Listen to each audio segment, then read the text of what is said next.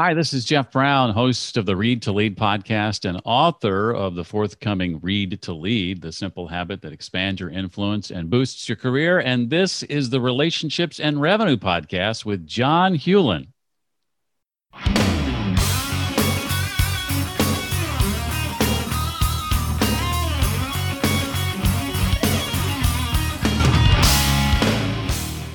This is Relationships and Revenue, the show where real answers come from real discussions about what holds men back in their relationships at home and in business. A better bottom line at work means improving life at home. This show is all about helping you become a better entrepreneur and a better man. Welcome back, everyone, to the Relationships and Revenue podcast. I am your humble host, John Hewlin. So glad you decided to join us today, either by listening or watching. And as you heard from that fantastic intro, it is my honor to have a hero of mine when it comes to the podcasting world, Jeff Brown. Jeff, how are you? I am great. It's wonderful to be here, John, and thank you for those kind words. I appreciate it. You bet. Folks, I am underplaying this when I'm saying it. When it comes to podcasting, two things. First thing is there are very few podcasts I make sure that I do not miss an episode. Jeff's podcast is one of those. It's called Read to Lead. Now, see, I was pretty full of myself recently because I had completed 50 episodes of my podcast. That sounds great until you know that Jeff has 371. So Jeff's been doing a lot longer than me and doing it really, really well. So I highly encourage you to check out what Jeff is doing on his podcast. It is amazing. He has some of the most fantastic guests on there. And as you might imagine, Read to Lead, he has authors on there and their books on there. Oh my gosh. I've picked up so many fantastic books to read. I've been introduced to new people because of Jeff. So Jeff, thank you for what you're doing on your podcast. It is making a difference. Well, that is so humbling and great to hear. The reason I started it was to try to help get more noses in more books and get some exposure for some of these authors who I have so much appreciation for. So it's nice to know that it's working. At least there's one person listening anyways. Oh, I bet you know there's more than one. So, all right. Well, folks, let me tell you a little bit about Jeff. Now, obviously, you know that he is the host of Read to Lead, which is a podcast you should be listening to. And first of all, folks, I did an episode a while back where I talked about my top 5 podcasts that I listen to and recommend. And if you remember, Jeff's was on that list. So if you're taking notes at home, this is it. So Read to Lead is definitely something you need to get a hold of. But besides the fact that Jeff is a podcaster and host of Read to Lead, he's a speaker, he's also a coach, and he's an author, as he mentioned before. He has written a book, and it is coming out later this year in 2021. And if we are fortunate enough, we'll get Jeff back on here, and we'll talk directly to him about the book. So super excited about that. But he has another title. And my suspicion is that Jeff holds this title in the highest regard above all the others. Husband to Annie. Yes. And doer of whatever she says. As every good husband should. That's right. That's right. Yeah. I love that. So Jeff, if anybody takes a look at your website, any of the social media platforms that you're on, it becomes very obvious very quickly you care about entrepreneurs. It's very obvious that you care about entrepreneurs. And I took something from your website and it says it this way. It says that you help bridge the gap between, let's see, it helps if I could actually read my own handwriting, bridge the gap between intention. Thank you. Intention and implementation. See, I can't even read my own handwriting. See, we're being real here on the podcast, folks. So that's right. So help us understand more about what you mean by that. Yeah, on the surface, it probably sounds very, very generic, like a lot of people could say that. But I've, in my own background, in my own past, I was very much a consumer of knowledge. And it took me a while to understand that knowledge is not power, as the saying or quote goes. Knowledge put into practice, to me, is power. In fact, knowledge times experience equals wisdom, right? There you go. And so what I have discovered is there are a lot of people that are like me or like I was, and are seeking all this knowledge, but then struggle with the execution part of those things that they've learned. Mm-hmm. And one of the things I struggle with is books that they're reading and then putting into action what they're learning. Mm. And so it's my conversations with some of these authors where I try to make that a little bit easier to manage, as well as with the things that I write. In the book that's coming out, it's all about the execution side of things, which I think is a struggle for a lot of people. Okay. Well, you mentioned briefly about your background. Let's talk a little bit about that. If you wouldn't mind, just kind of share with us your journey. Kind of how did you start on this entrepreneurial journey, and what led you to where you are right now? Yeah, I was in radio for 26 years up until 2013. And I think if memory serves, I've probably lost all but one radio job that I've had, some through no fault of my own. But after that had happened a few times, I began sort of working a side hustle and kind of dipping my toe into what would it be like if I were to do my own thing and have my own clients. And I did that and was doing that for about 3 years. At that point, I began talking to Annie, my wife, about, what it might look like, what life might look like after radio. Like, what might I do if I were to leave my job? I had been doing it, as I said, for 26 years, and I'd kind of done all the things that I'd ever wanted to do in radio. And we began having those conversations, and we set some dates and some goals. And about 6 months before those dates were to transpire, I lost the radio job I had at the time. And that forced me to kind of move up my timeline. Thankfully, I've been building that bridge, that side hustle. And so what I did was I jumped headfirst into that right out of the gate. Nice. And the interesting thing, John, was within 30 days of doing that and working on that full time, my take-home pay in that 30 days was twice what my take-home pay in 30 days was at the old job. Wow. And so even though that thing I was doing was not something I planned necessarily to do long-term, between that and the severance that I received, I knew I had a longer runway than I initially thought I had to figuring things out. So that gave me about 6 or 8 months to do exactly that, to figure things out. Nice. I had already begun planning launching a podcast when this happened. In fact, the 2 days after I got let go, I had already scheduled an interview with my first guest. And so here I am interviewing Dan Miller for my episode 1 of my podcast. I had just been let go from my job 2 days before that. And so, that was in motion. That was going to happen anyway. But as that launched and began to sort of gain some traction, I realized I might be able to do some things with that I hadn't really planned on. Wow. That's amazing. Now, first of all, it is not hard to tell that you have a background in radio. That is not hard. I hear that a lot. Yeah, I bet you do. I'm just curious about this. Do you get requests for like voiceover work, or like someone they write a book, but it's like they don't like the sound of their own voice, so they're like, "Hey, Jeff, would you do the audio book for me?" That sort of thing.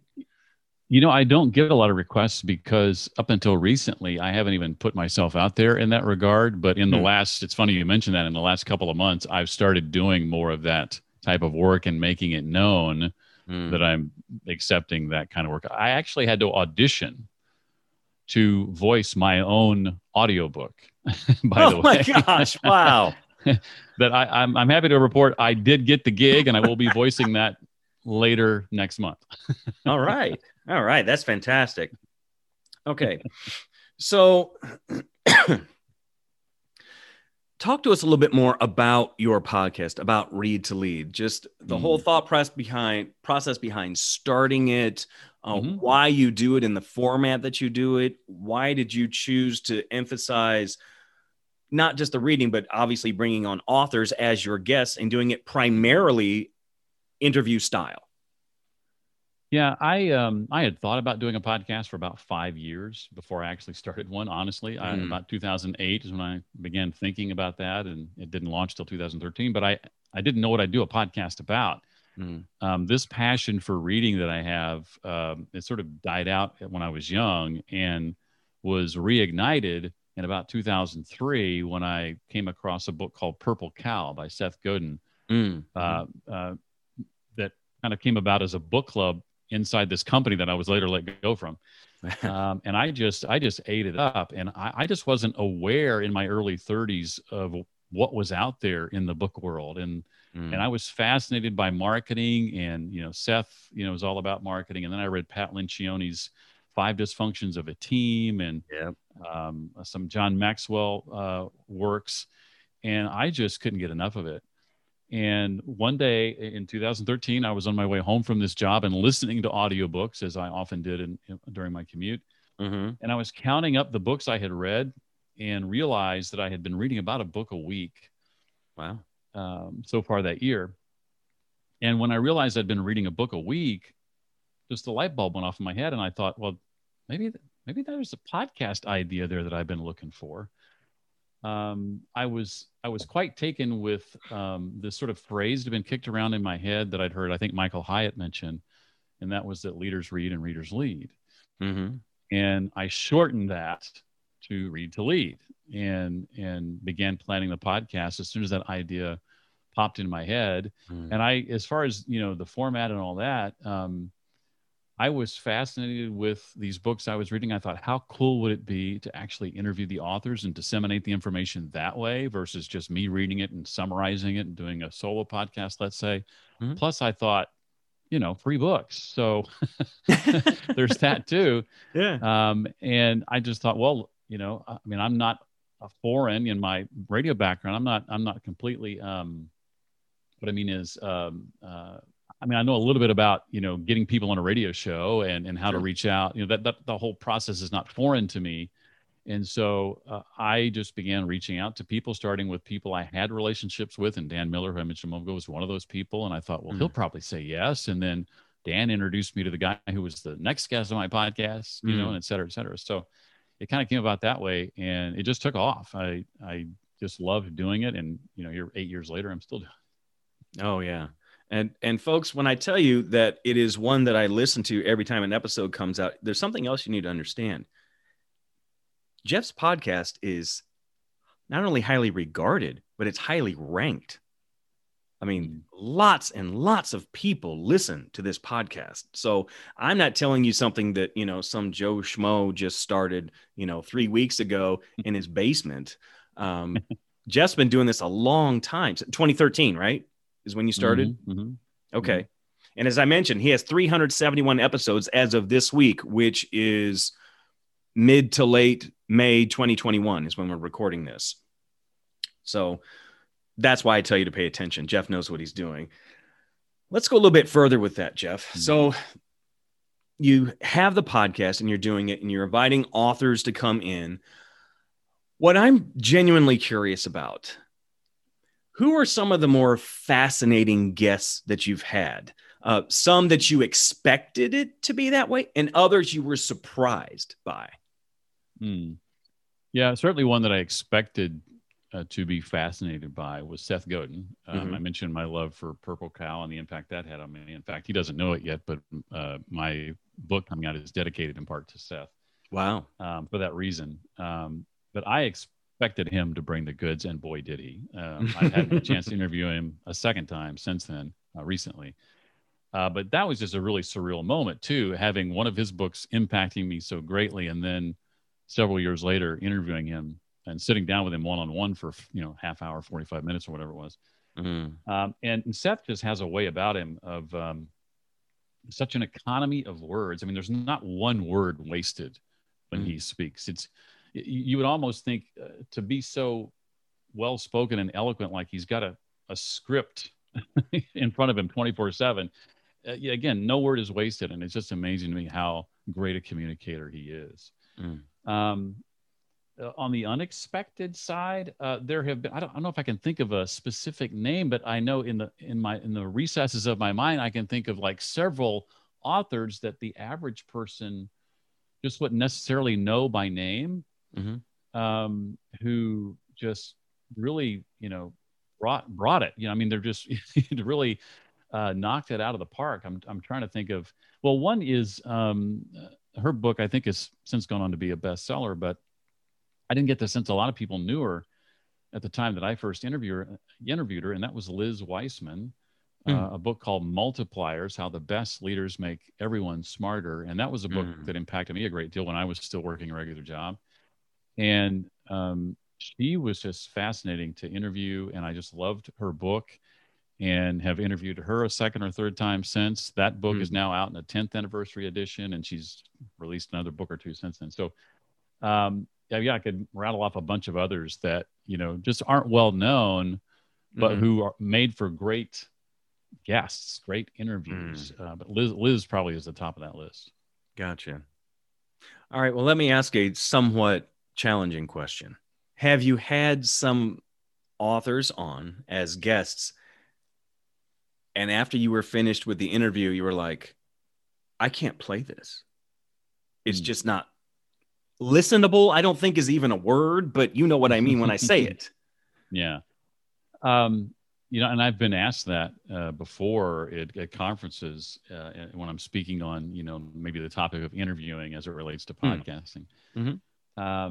And I have a little bit of an advantage, I think, over most interviewers in that I'm interviewing authors who tend to get interviewed a lot.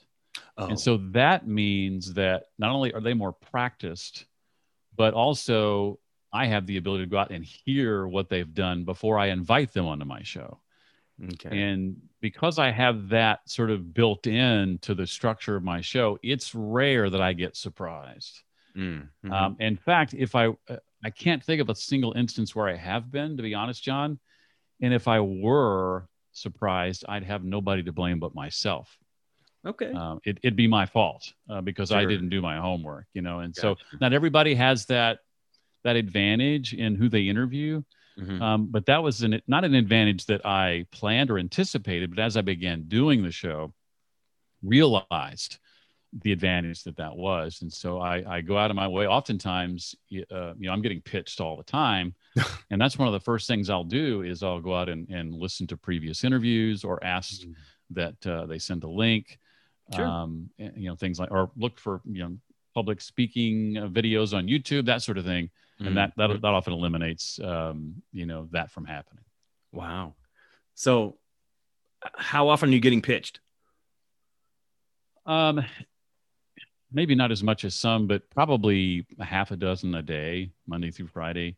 Wow. And so, that's, what is that? 25, 30 a week. And you multiply that by 52 weeks, it's in the thousands, a year. Right. And I've got 52 slots. And those are pitches often unsolicited. There's books that I'm paying attention to that, have written by authors that I want to invite on who haven't pitched me. And so those people are going to take up a few of those 52 slots. So that leaves even fewer for those 1,500 or 2,000 that are, pitching me. Sure. Okay. I want to go a little bit different direction. It's related to the podcast, but as you went on with the podcast, you started adding some things to be of help to podcasters and would-be podcasters. Things like your Podcaster Academy. Talk to us a little bit about that. Yeah, that was the first course that I offered. And I hadn't been podcasting for very long. I think maybe 6 or 8 months. I probably, could have spent some more time in the space, but I began about 4 or 5 months into podcasting, getting requests from people who were asking me if I did any training. They either liked the show or they saw the success it was having. I was in a mastermind group, and the people in the mastermind group telling me that I needed to do a course on podcasting. I was like, no, there's John Lee Dumas who just jumped into the fray at that time, and there's Cliff Ravenscraft, and I'm just Jeff, But it wasn't until I started getting unsolicited requests from listeners and people who were coming to the show, through other means, organically or whatnot, that I began to. It's kind of like, your parents can tell you something and you don't pay attention, but then a friend or someone you don't know says something, and it's like the gospel. It was sort of one of those things. Yeah. And so actually with my first course, I seeded that course by partnering with John Lee Dumas. He was just coming out with Podcasters Paradise at the time. And so he and I did some joint venture webinars and Nice. helped one another that way. He sends me coaching clients to this day, one-on-one coaching clients from that relationship. And so, I just taking that radio experience plus what I'd learned in the short time I'd been a podcaster, and much of my content complemented John's. Mine was much more of the craft, the art of interviewing and the craft of being a good host and talent coaching and things of that nature, whereas John's stuff was more the nuts and bolts. And that's why our programs, I think, complemented one another so well. So that was my focus, and that's how I kind of distinguished myself, and people really seem to take to it, and it's kind of grown from there. Okay. Well, let's talk about some of the ways that it has grown and expanded. I mean, because you have like mastermind groups and memberships. And so talk a little bit more about the offerings that you have. Yeah. As I went along, I just kept trying new things. If you look at my sort of monetization plan over the last 7-8 years, it's like each year there's like a new emphasis. And I didn't really have, and Mike Kim, our mutual friend Mike Kim, talks about this in his new book, which I just finished reading this morning. And I didn't really have this intention when I started. I just would try something and launch a course and make some money from doing that. And then I would think, okay, what are some recurring revenue things I could do? And I could do a paid mastermind group, or I could do a membership site, and let me try that. And then the next thing it was, group coaching or one-on-one coaching. Now more recently it's been writing a book. And so I just, I get bored easily, I guess. So I just kept trying new things. And many of these things have, gone on to continue to make money every single month. Some of them are more, launch focused or seasonal in nature. Sure. But I just sort of, as I've tried each of those, I've honed them. I've gotten better. Some I've done 2 or 3 times now, courses and whatnot. And so, I've, as you mentioned earlier, I've begun to bring voiceover into the mix. And so, as each thing comes along, I codify it. I, do the SOPs. I write up, procedures and all that kind of stuff, so that if I need to, I can take all that I've learned later and then teach that, and provide that as further training to others trying to do what I'm doing down the road.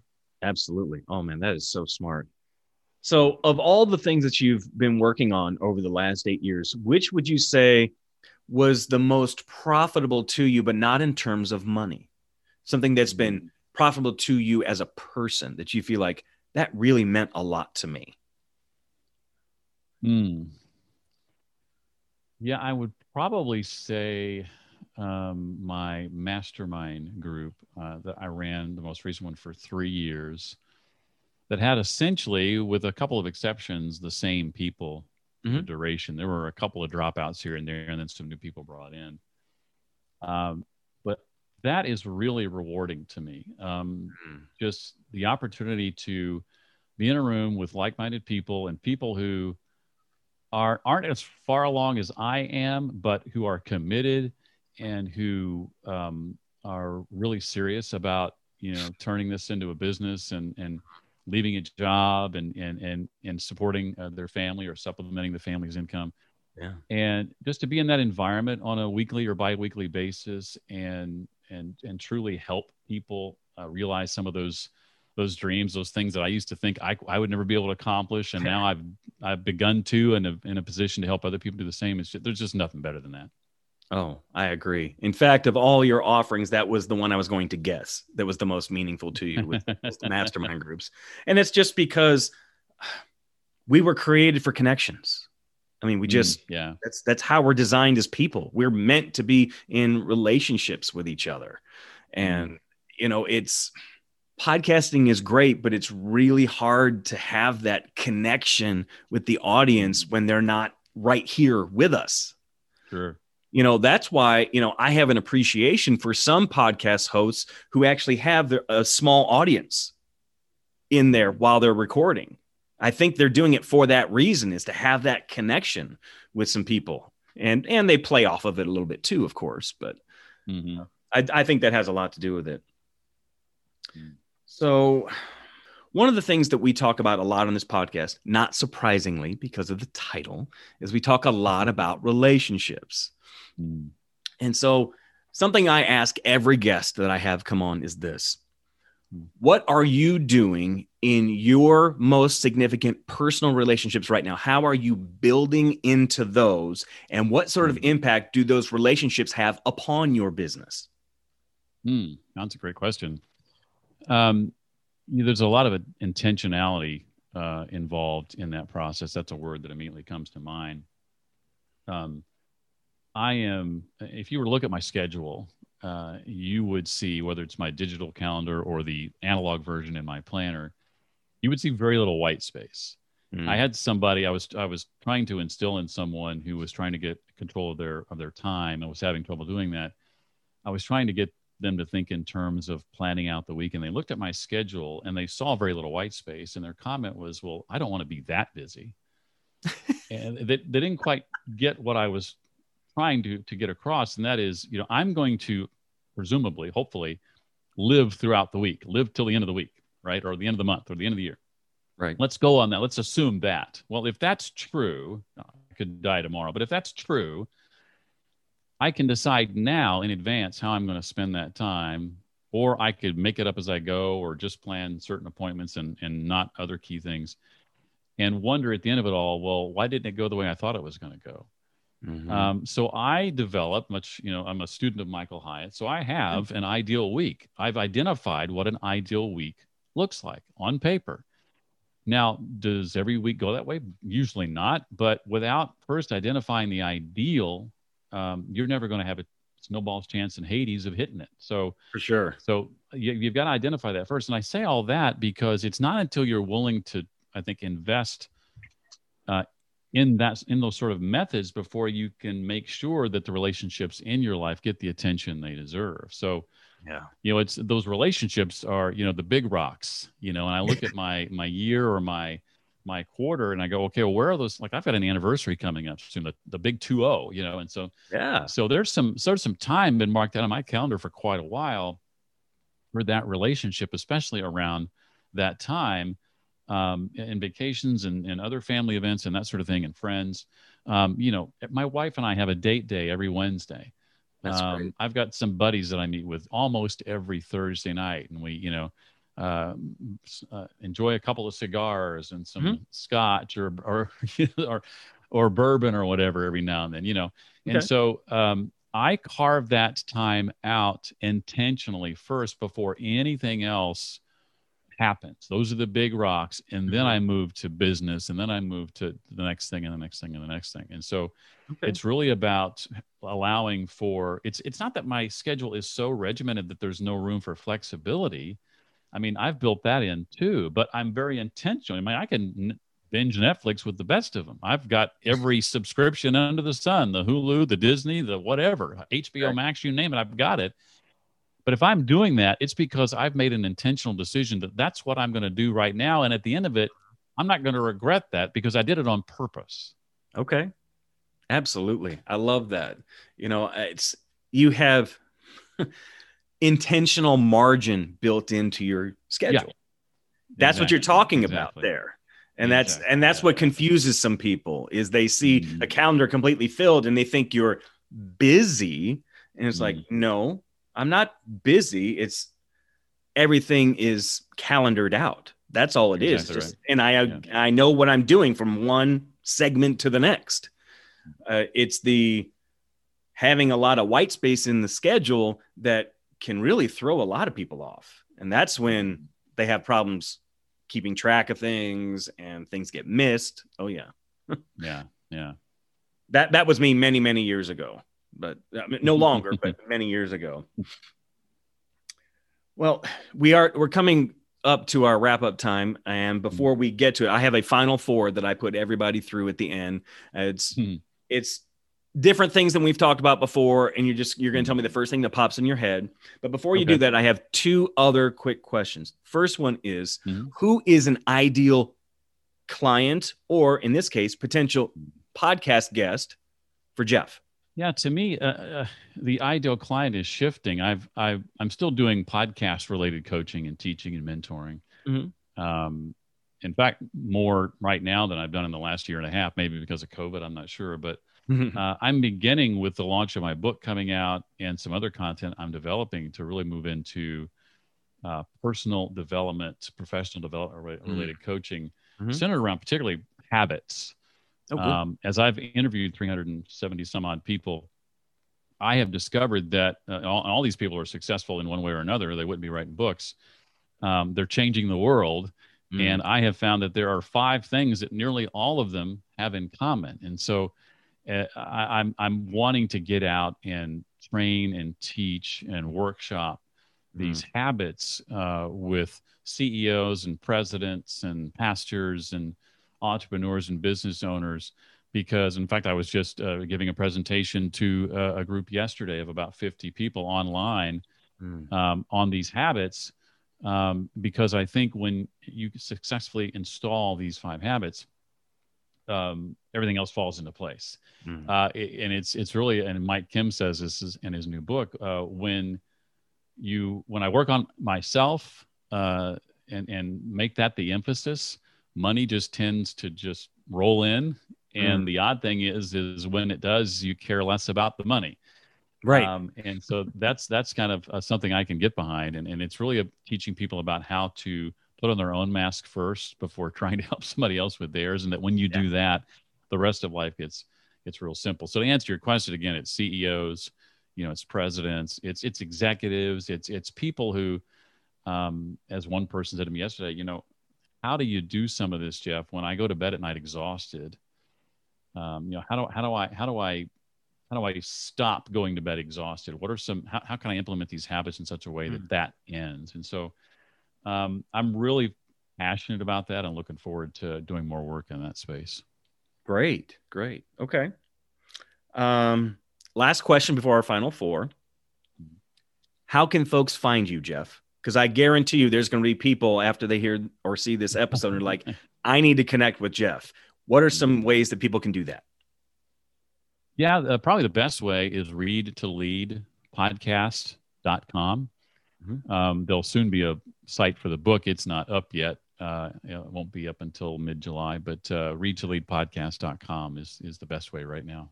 Okay, perfect.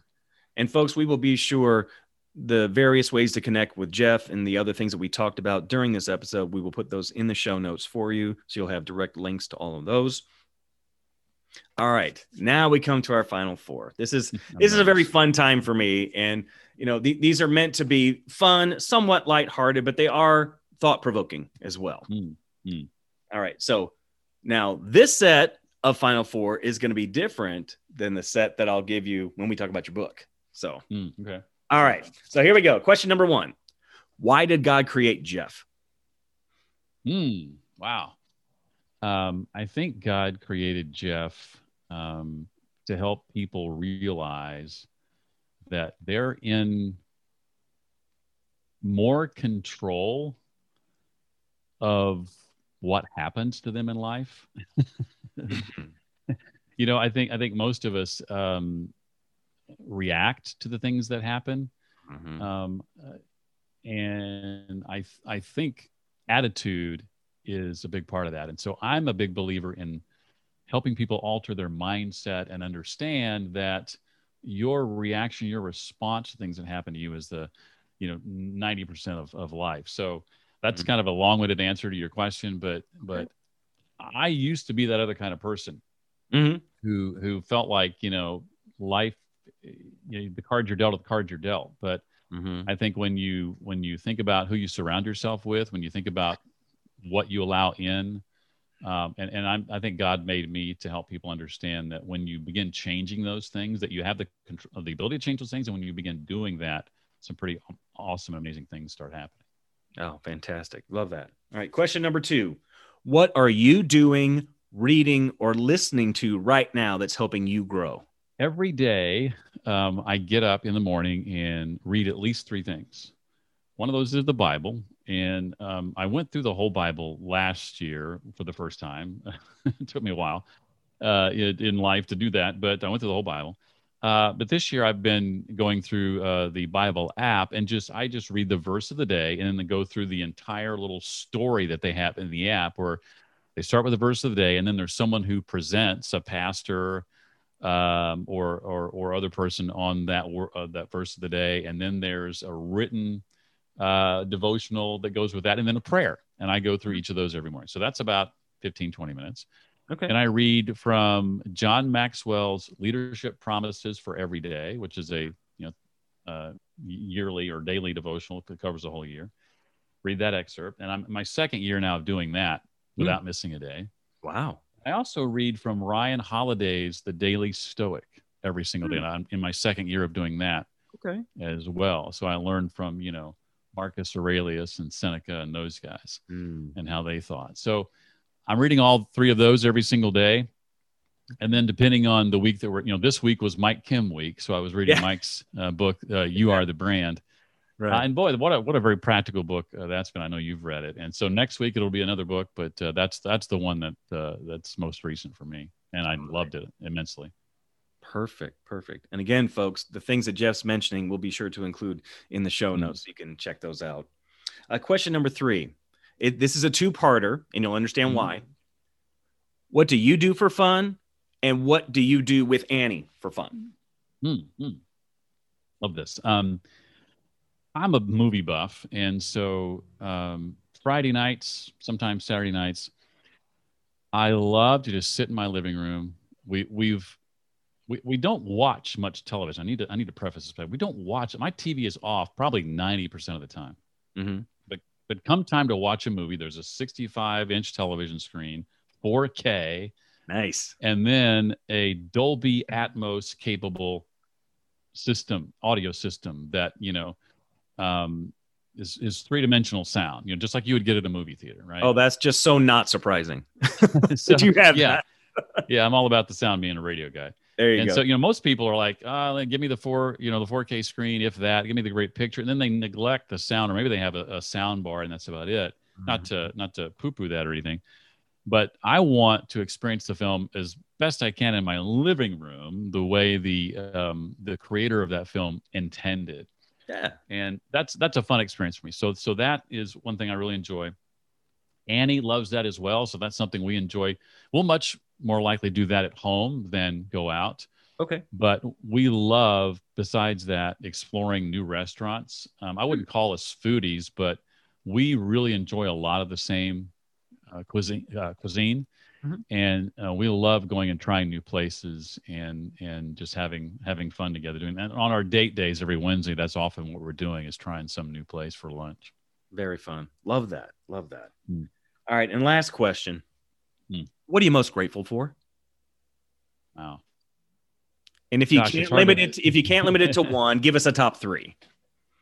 Yeah. Top 3 would be Annie. When I'm thinking, things of this earth, Annie certainly would be numero uno. My family, my dad has since passed, but my mom and siblings, I'm so grateful for them.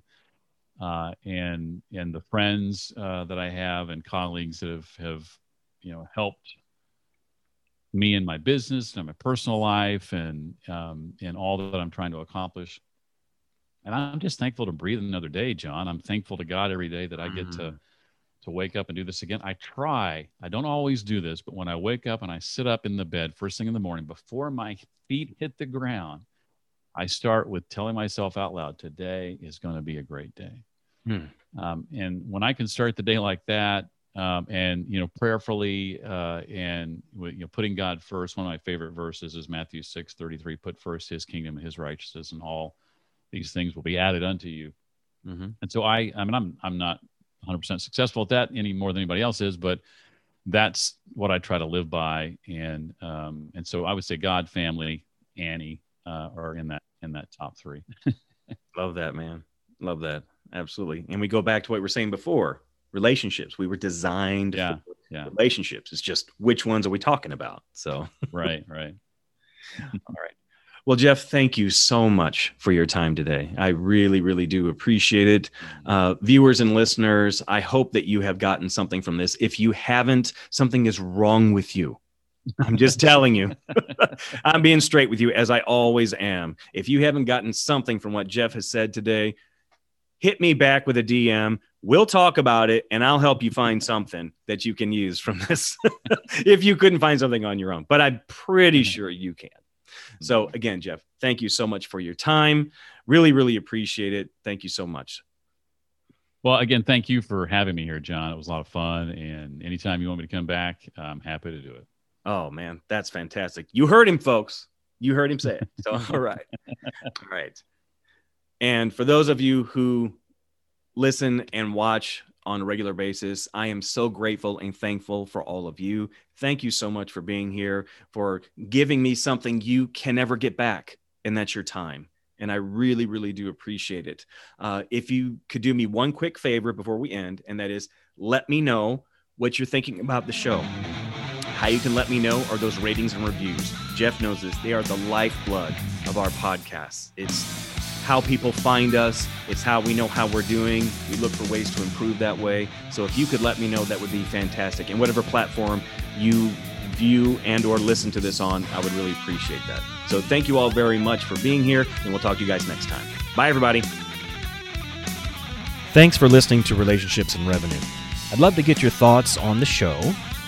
2 ways you can do that are to give us a rate and review and or connect with me on social media. You can find me at John Hewlin. Thanks again for listening, and remember, passion gets you started, purpose keeps you going. Have a great day, and we'll see you next time. Bye.